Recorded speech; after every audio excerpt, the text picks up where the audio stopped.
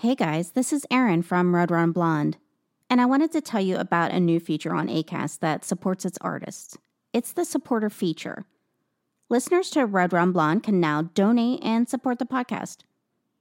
However, there's no subscription or commitment. You can just give whenever or whatever you'd like. It's completely up to you. Just find the support the show link in the show description on any episode. You can use Apple Pay or Google Pay, and it takes less than 30 seconds. You can donate anonymously, or you can add a message that I can see. As a podcaster, everything comes directly out of my pocket. I don't get paid to podcast. It's just my passion. So anything is appreciated to keep the show going. Thank you so much, guys. And now on to the show. Hey there, it's Michelle Norris. I'm host of a podcast called Your Mama's Kitchen. When I travel, I'm usually looking for a way to find a taste of home when I'm not at home. And one of the things I love to do when I am at home is entertain. And Airbnb allows me to do that. When I was in California recently, I rented a house that had a great kitchen. And when we were sitting around the table, we were all thinking, we're in someone else's house. Someone could be in all of our homes as well. If you have a home, but you're not always at home, you have an Airbnb. Your home might be worth more than you think. Find out how much at airbnb.com/host.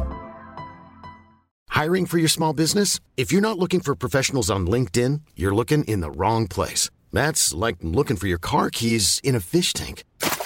LinkedIn helps you hire professionals you can't find anywhere else, even those who aren't actively searching for a new job but might be open to the perfect role. In a given month, over 70% of LinkedIn users don't even visit other leading job sites. So start looking in the right place. With LinkedIn, you can hire professionals like a professional. Post your free job on linkedin.com/people today.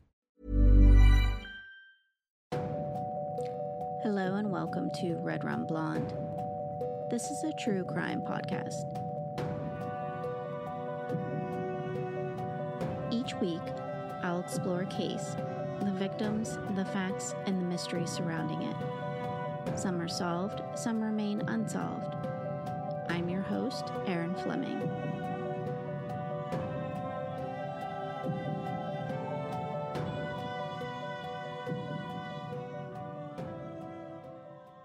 It's the early 1940s, and Robert Mills was a transit bus driver in West Virginia. Now, during that time, his bus route covered a particular area that no one else wanted to drive, Holden number 22. It was an old mine road that was rumored to be haunted. Mills paid no mind to the rumors until one night that changed his mind forever. That night, Robert Mills stopped to pick up a pretty young woman with dark hair and impeccable dress. When she smiled as he boarded the bus, Robert felt this tingle through his whole body. At the time, he just chucked it up to a pretty girl giving him some attention. The two rode in silence. He tried to glance back in the mirror at the pretty girl, but it was hard to see her in the dark since it was nighttime. When he made it to her stop, he turned on the interior lights so that she could make her way safely down the aisle. But when he looked up, the girl had vanished. Funny thing is that Robert Mills isn't the only one who has claimed to seen the spectral entity on the dark mine road. The woman has become a local urban legend. This week, I'll talk about the ghost of Mamie Thurman. This story takes place in my home state of West Virginia. Not from the area I'm from. I'm actually from the Upper Panhandle, and this takes place in the southern part, which is a lot more rural, so I wasn't familiar with this ghost story. I used several sources for the story, including AppalachianHistory.net, Haunted History, LoganWestVirginia.us, and a book by F. Keith Davis called The Secret Life and Brutal Death of Mamie Thurman. Garland Davis was picking blackberries along the road on June 22nd, 1932. He was deaf and didn't speak, at those times was called a deaf mute. So when he saw the lifeless body in the brush, he couldn't scream, despite the horror of what he saw. Mamie Thurman's dark hair was covered in blood and mud. Her beautiful dress was drenched in red. Mamie had been shot twice, execution style. But those weren't her only damages inflicted upon her. Her throat had been slit, and bruises covered her entire body. It appeared her body had been carried down to the road to hide it. So who would want to kill this beautiful woman? As the case progressed, scandal and rumors would emerge. But first, let's go back to the beginning. More than 80 years ago, Logan, West Virginia's population was around 2,500, which consisted of many people there for the coal industry. Now, coal is especially important to West Virginia's history. According to author F. Keith Davis, there were 10,794 men and boys working in the mines in Logan County. Yes, I said boys, because at that time, there were no unions, there were no age restrictions on anything. He gave a racial breakdown of who was working in the mines. It was 6,443 white guys, 2,212 black guys, 968 were Hungarian, 240 Italians, 168 were Spanish, 204 Polish, 68 Greek, and 491 mixed identities. I had no idea coal mines were this diverse at that time, because it certainly wasn't like that when I was growing up in the 80s. The town had a small business district with a couple of popular restaurants, most notably a place called the Smokehouse Restaurant. And this place had radio, which was not available at that time to most of the town's poor residents. As normal as the town was, it also had its dark side. The government was apparently very corrupt, and it required business owners to pay weekly or monthly just to be able to run their businesses, kind of like the mob does. And in turn, they would get local law protection. One of the most corrupt men was Dapper Don Chafin, who was a coal mine owner, county assessor, and the Logan County Sheriff. This was also the time of the Great Depression, so I think you get an idea of what life was like at that time in Logan County. Mamie Thurman was born Mamie Morrison on September 12, 1900. Her father was a carpenter and contractor, George A. Morrison Sr. Not much is known about her mother, though, other than she passed away when Mamie was just 3. The couple had moved from Logan to Kentucky by the time that Mamie was born. Rumor has it that the household was a difficult one due to her father, some even suggesting that he was mentally or physically abusive. George Morrison died in 1928 in a gun battle with a policeman in Ashland, Kentucky. The officer was allegedly arresting the man over either moonshine possession or delivery. And when George resisted arrest, the policeman fatally shot Morrison. Remember, this was the time of Prohibition, and moonshine making was very popular. When Mamie reached adulthood, this is when she really bloomed. She wore her dark hair in the short, curled style of the time, and she loved to dress in tight, form-fitting dresses. Now, I get the sense that she really loved the fashion of flappers and the icons of the 30s. Many described her as bubbly and vivacious, with dark eyes and olive skin, always wearing bright red lipstick. Her half-brother, George Morrison, remembered her as the most beautiful woman in the world to him. His mother was Mamie's stepmother, and rather close in age to Mamie. George and his mother lived at the Pioneer Hotel, and he remembers that men would come in and out of the room at all times. His mother would tell him to turn his face against the wall, and men stayed all night. So I think you get an idea of what was going on. Now, Mamie would also stay overnight quite a lot, and reportedly was seldom alone. Trouble is that Mamie was married. The man she was married to was Jack Thurman, who she had met in Kentucky and was 10 years older than Mamie. The couple had moved to Logan in 1924. Now, at first, Jack worked in construction and later became a policeman. And I thought that was kind of surprising that Mamie would have taken up with a lawman after her father was killed by one. And Mamie had a variety of jobs, from secretary at a car dealership to bank teller. And everywhere she went, she was loved.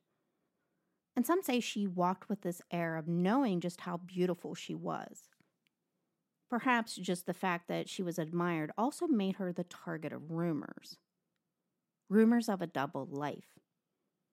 On one hand, she was a devoted wife to a policeman who dutifully attended church every Sunday. But to others, she was the wild, flirty woman who loved to hit all the local watering holes. And the woman who might steal their man. One married man that caught her eye was Harry Robertson.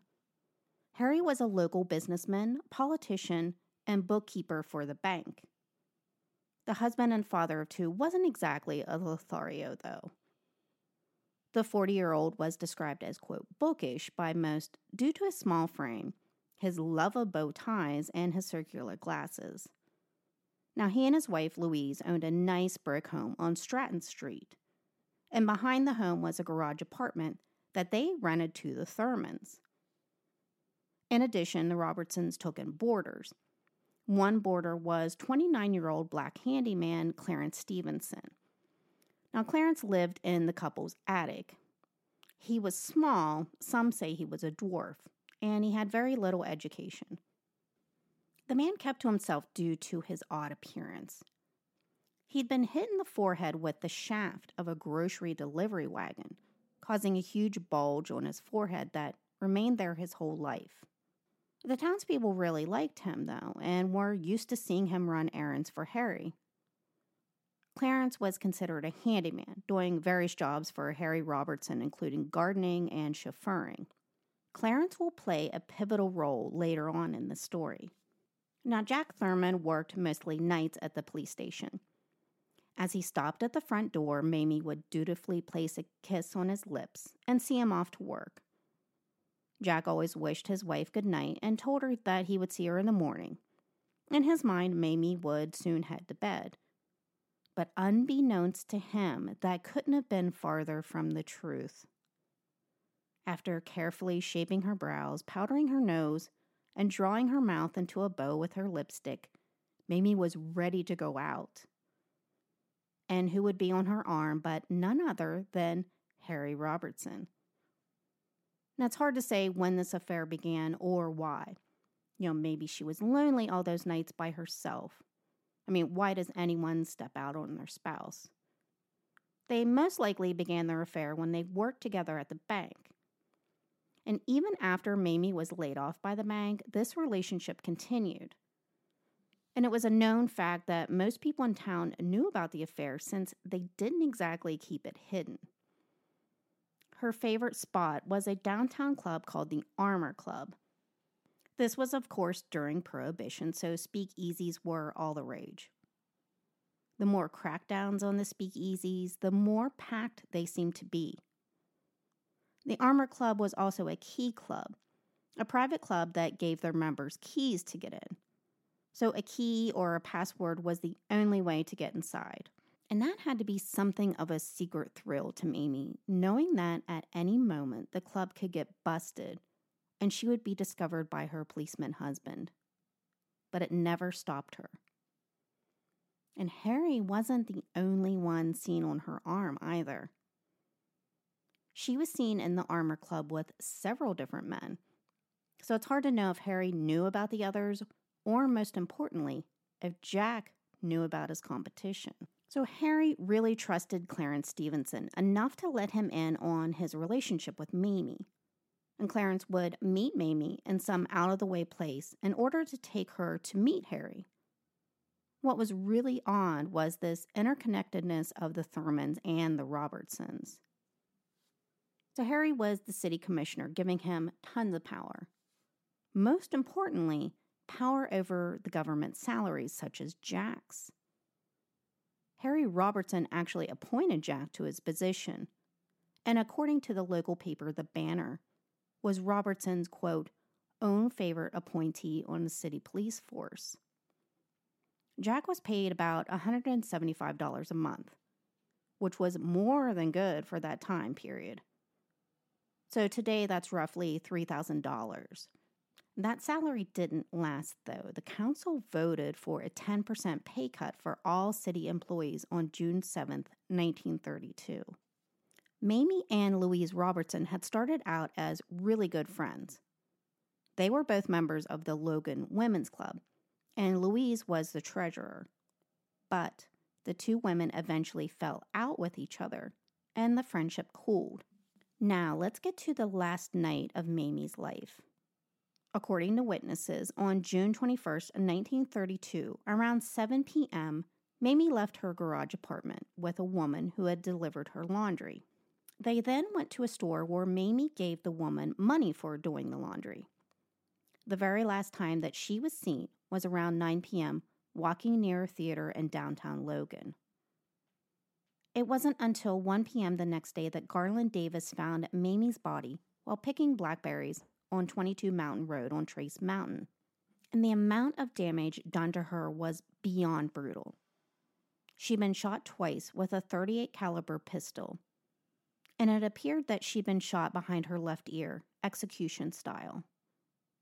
Powder burns covered her face, showing just how close the gun had been when it was fired.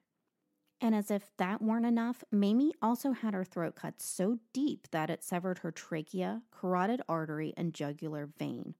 Her neck was broken near the second cervical vertebrae.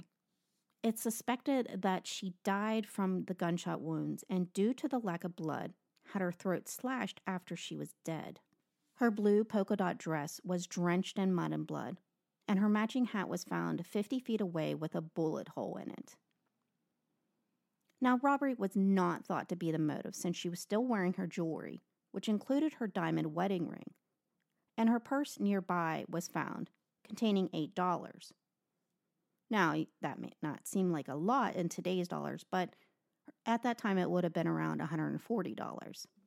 That same day, a warrant was issued by Magistrate Elba Hatfield for the arrest of Harry Robertson and Clarence Stevenson. Yes, Hatfield, he may have been related to the notorious Hatfield of the Hatfield and McCoys. Around 8:30 p.m., the pair were arrested and brought down to the station. At the jail, Harry admitted to his affair with Mamie Thurman and employing Clarence to chauffeur her around town for their secret rendezvous. Of course, the town went wild with gossiping over the mysterious death. Now, people were at odds. Some remembered her as the pious church-going bank teller, while others knew her as this wild drunk from the... Hiring for your small business? If you're not looking for professionals on LinkedIn, you're looking in the wrong place. That's like looking for your car keys in a fish tank. LinkedIn helps you hire professionals you can't find anywhere else, even those who aren't actively searching for a new job but might be open to the perfect role. In a given month, over 70% of LinkedIn users don't even visit other leading job sites. So start looking in the right place. With LinkedIn, you can hire professionals like a professional. Post your free job on linkedin.com/people today.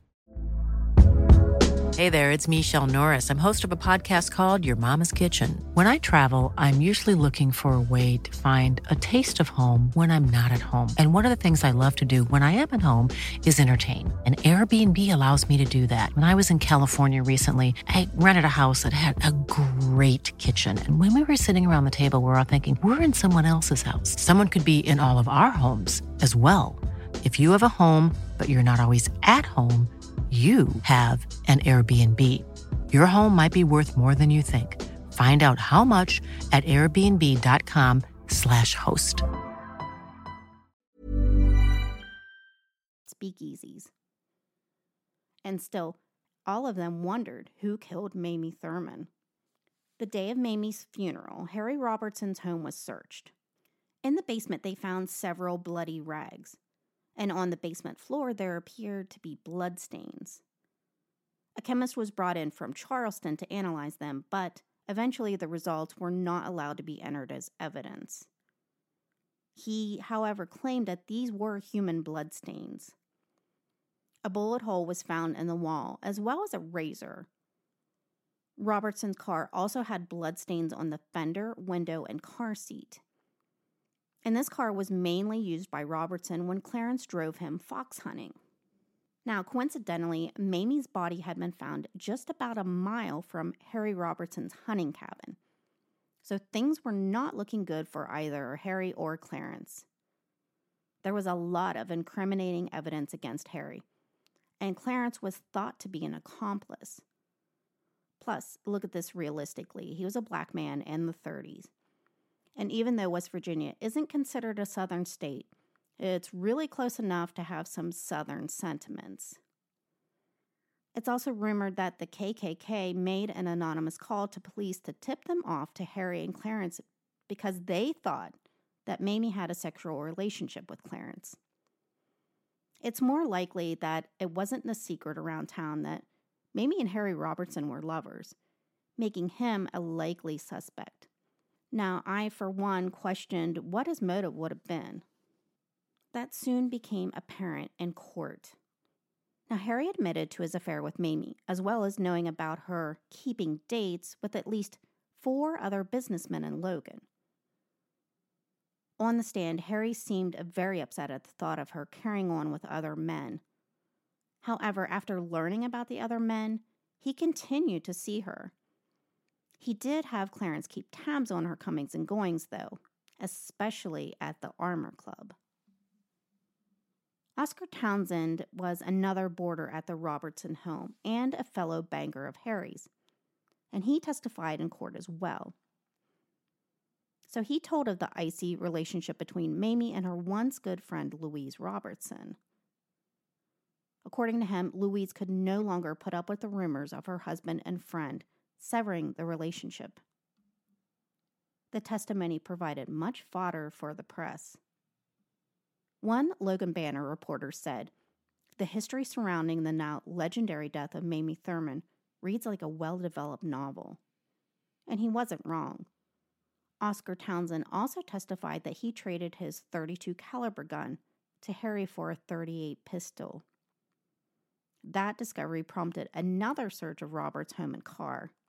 Underneath a floor mat in the car, they found a blood clot. Apparently, it wasn't found during the first search because it was just clinging to the mat. The car had apparently been cleaned out inside, leading them to believe that the clot surfaced then due to the washing. Now, let's get to Clarence Stevenson. He had sent his sister, Josie Carpenter, who worked as a maid at the Pioneer Hotel, a letter. And in it, he stated that he would die before he would, quote, lie on him and Mrs. Robertson, referring to Harry. He was also trying to get across to Mrs. Robertson that he had been moved to Williamson Jail to keep anyone from seeing him. And in this letter, he also urged her to, quote, stand up for him because it was going to be hard on him and Harry. So what was Clarence worried about not telling? And what did he want her to stand up and say? What isn't surprising is that Clarence told on the stand about how officers had pressured him into saying that Harry had killed Thelma. He claimed that police threatened to shoot him, and even with that threat, he would never implicate his boss. After about 4 days, the grand jury came back with their verdict. Harry Robertson was not indicted, but Clarence Stevenson was and would stand trial for murder. It's pretty crazy because all the evidence pretty much pointed to Harry, but Clarence was black and just a handyman, so of course he was the one that got in trouble. And it's really not surprising that members of the KKK were thought to have been on that grand jury. Also rumored to be on the grand jury were some of the men listed as Mamie's other boyfriends.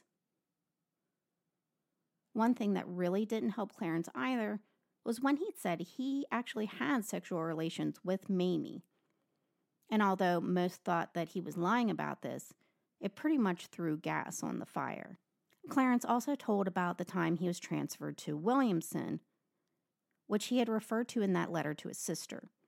And on the way there, shots were fired at the police car that was carrying him.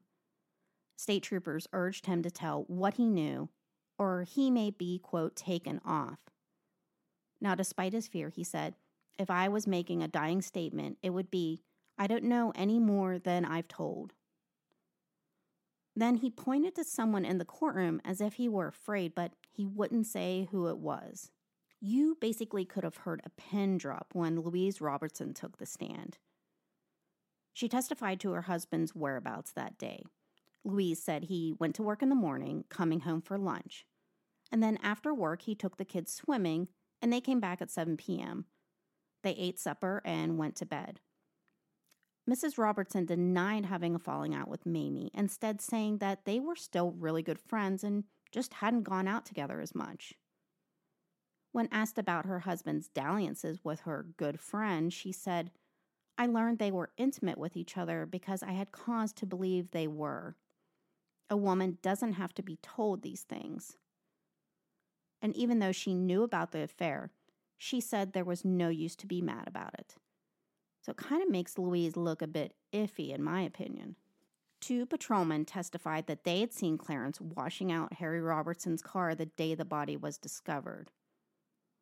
And while the jury was out, a mysterious note addressed to Prosecutor Chafin was found. The anonymously written note said the crime would be whitewashed and go the way of other crimes in Logan. So, no surprise, the jury returned with a verdict of guilty for Clarence Stevenson, and he was sentenced to life. Clarence said, "I am not guilty. I have no knowledge of the crime I'm accused of. I tried to tell the truth, and I hope the law won't stop until they find the guilty parties." He was sent to the Moundsville State Penitentiary on August 22, 1934. Later, he was transferred to the Huttonsville Prison Farm, where he died of stomach cancer on April 24, 1942. As far as Jack Thurman, he reportedly left Logan, and it was thought that he'd remarried, but others said he had a complete mental breakdown, spending time in a facility. Now, years later, people, of course, came forward with their stories of what supposedly happened. In 2001, one elderly woman told her account. In F. Keith Davis's book, he refers to her as Edna. She vividly recalls her parents talking about the murder and the trial. They always talked about the doctor that killed Mamie by pushing her down the staircase at the White and Browning building. The fall caused her to break her neck, and he drained her blood by slitting her throat. Now, her parents never specifically said who the doctor was, but Harry Robertson did have a brother who was a doctor and who had an office in the White and Browning building. Her parents also believed that Clarence was only guilty of taking Mamie's body in the car and dumping it. Another rumor that went around was a very important man had an affair with Mamie, and he argued with Mamie about her affair with Harry Robertson. Now, during this heated exchange, Mamie was pushed down the stairs, breaking her neck. The mystery man then put her body into Harry Robertson's car, which was just parked outside, firing shots into her head, trying to frame Harry. Clarence returned to the car, and he found Mamie's body. Now, terrified, he went back to the Robertson home to clean up the body in the basement. He took her to Holden number 22 and disposed of the body. When Harry came home, Clarence told him what happened. Now, supposedly Then in 2002, a caregiver Davis called Teresa came forward with another story. She told of a resident that she cared for at the Logan County Nursing Home, who told of actually being there the night Mamie died. The old woman said there was a party at Harry Robertson's house that night. Several businessmen and their wives were there having drinks and chatting. Mamie and Harry were sitting together at a table. Mamie had been drinking heavily, to the annoyance of Harry, and kept telling her to quiet down, which led to a quarrel. And at one point, Mamie said something horrible about Louise, prompting Harry to slap her hard across the face. Mamie screamed, losing her balance, and she fell, hitting her head on the corner of the fireplace. Everyone stopped what they were doing. Mamie moaned for a minute and then stopped moving. Now, Harry's doctor brother happened to be there at the time and went to administer aid to Mamie. However, Mamie was dead. The Robertson men then asked everyone in attendance to not ever reveal what happened. they threatened that everyone would most likely be charged with accessory to murder and drinking illegal liquor. So after much discussion, all agreed, believing they were protecting themselves, to not tell anything about what happened. Harry and his brother then took Mamie's body to the basement, where the brother slit the throat to make transporting the body less of a mess. They employed Clarence to take the body away, but not before the men got Clarence to shoot her in the head in case her body was found. Now, this was done to confuse any investigation into the crime. Since her death, many have claimed to have seen Mamie Thurman's ghost. Some have seen her hitching a ride on desolate roads only to vanish before the car ride ends. Hundreds have heard screams on Trace Mountain and have seen a translucent woman walking along the road. The rumors cause many ghost hunting thrill seekers to look for Mamie's ghost. And apparently there's this weird phenomenon that people swear is related to her entity. So it's said if you stop your car on Route 119, leaving it in neutral, the car will roll uphill, defying the laws of gravity. So regardless of whether this is true or not, I'm not about to try that one. So that was the story of Mamie Thurman. I'm not really on board with the idea that her initial death was an accident and that these subsequent injuries being inflicted to mar the investigation or to drain the blood are accurate. I mean, if it was an accident, why not just leave it at the broken neck and dump her body? To me, it's a lot messier to shoot her and slit her neck. Like, that didn't make sense to me. I think someone was actually trying to send a message. If you think about it, the gun was very close when it was fired. It was so close that it left powder burns. Mamie was obviously mixed up in something bigger than that she could handle, and it got her killed. Most likely one of the men that she was reportedly seeing. Probably something with illegal liquor. I mean, who knows, but she made someone angry. So thanks for tuning in this week. I can say it's been a little bit quieter of a couple of weeks. I haven't heard much from my mom other than to say that she's been evicted. She absolutely refuses any help from me, and she says she won't drinking. So I guess I have to just let this go. I can't figure out how to help her. So thanks, guys, for reaching out to me about that. I really appreciate it. I also found out that a worker has COVID, so hoping she's okay, but also freaking out every time I cough. So far, so good. 2020, never a dull moment. If you like the podcast, subscribe. If you really like it, become a Patreon, and you can get early access to episodes. And I might also send you out something a little special. Rebecca, I hope you got your stickers. Please also join the Red Rum Blonde Facebook discussion group. I want to welcome Robin to the group. So I hope you enjoyed this spooky episode for Halloween. I've been trying to get into the spirit by watching some movies. We just watched Hush, Creep, and The Invitation, which were all really good. I especially recommend The Invitation, but man, don't go into any of these movies and read anything. Just go in blind, because spoilers, man. Anyway, thanks for listening, and catch you next week.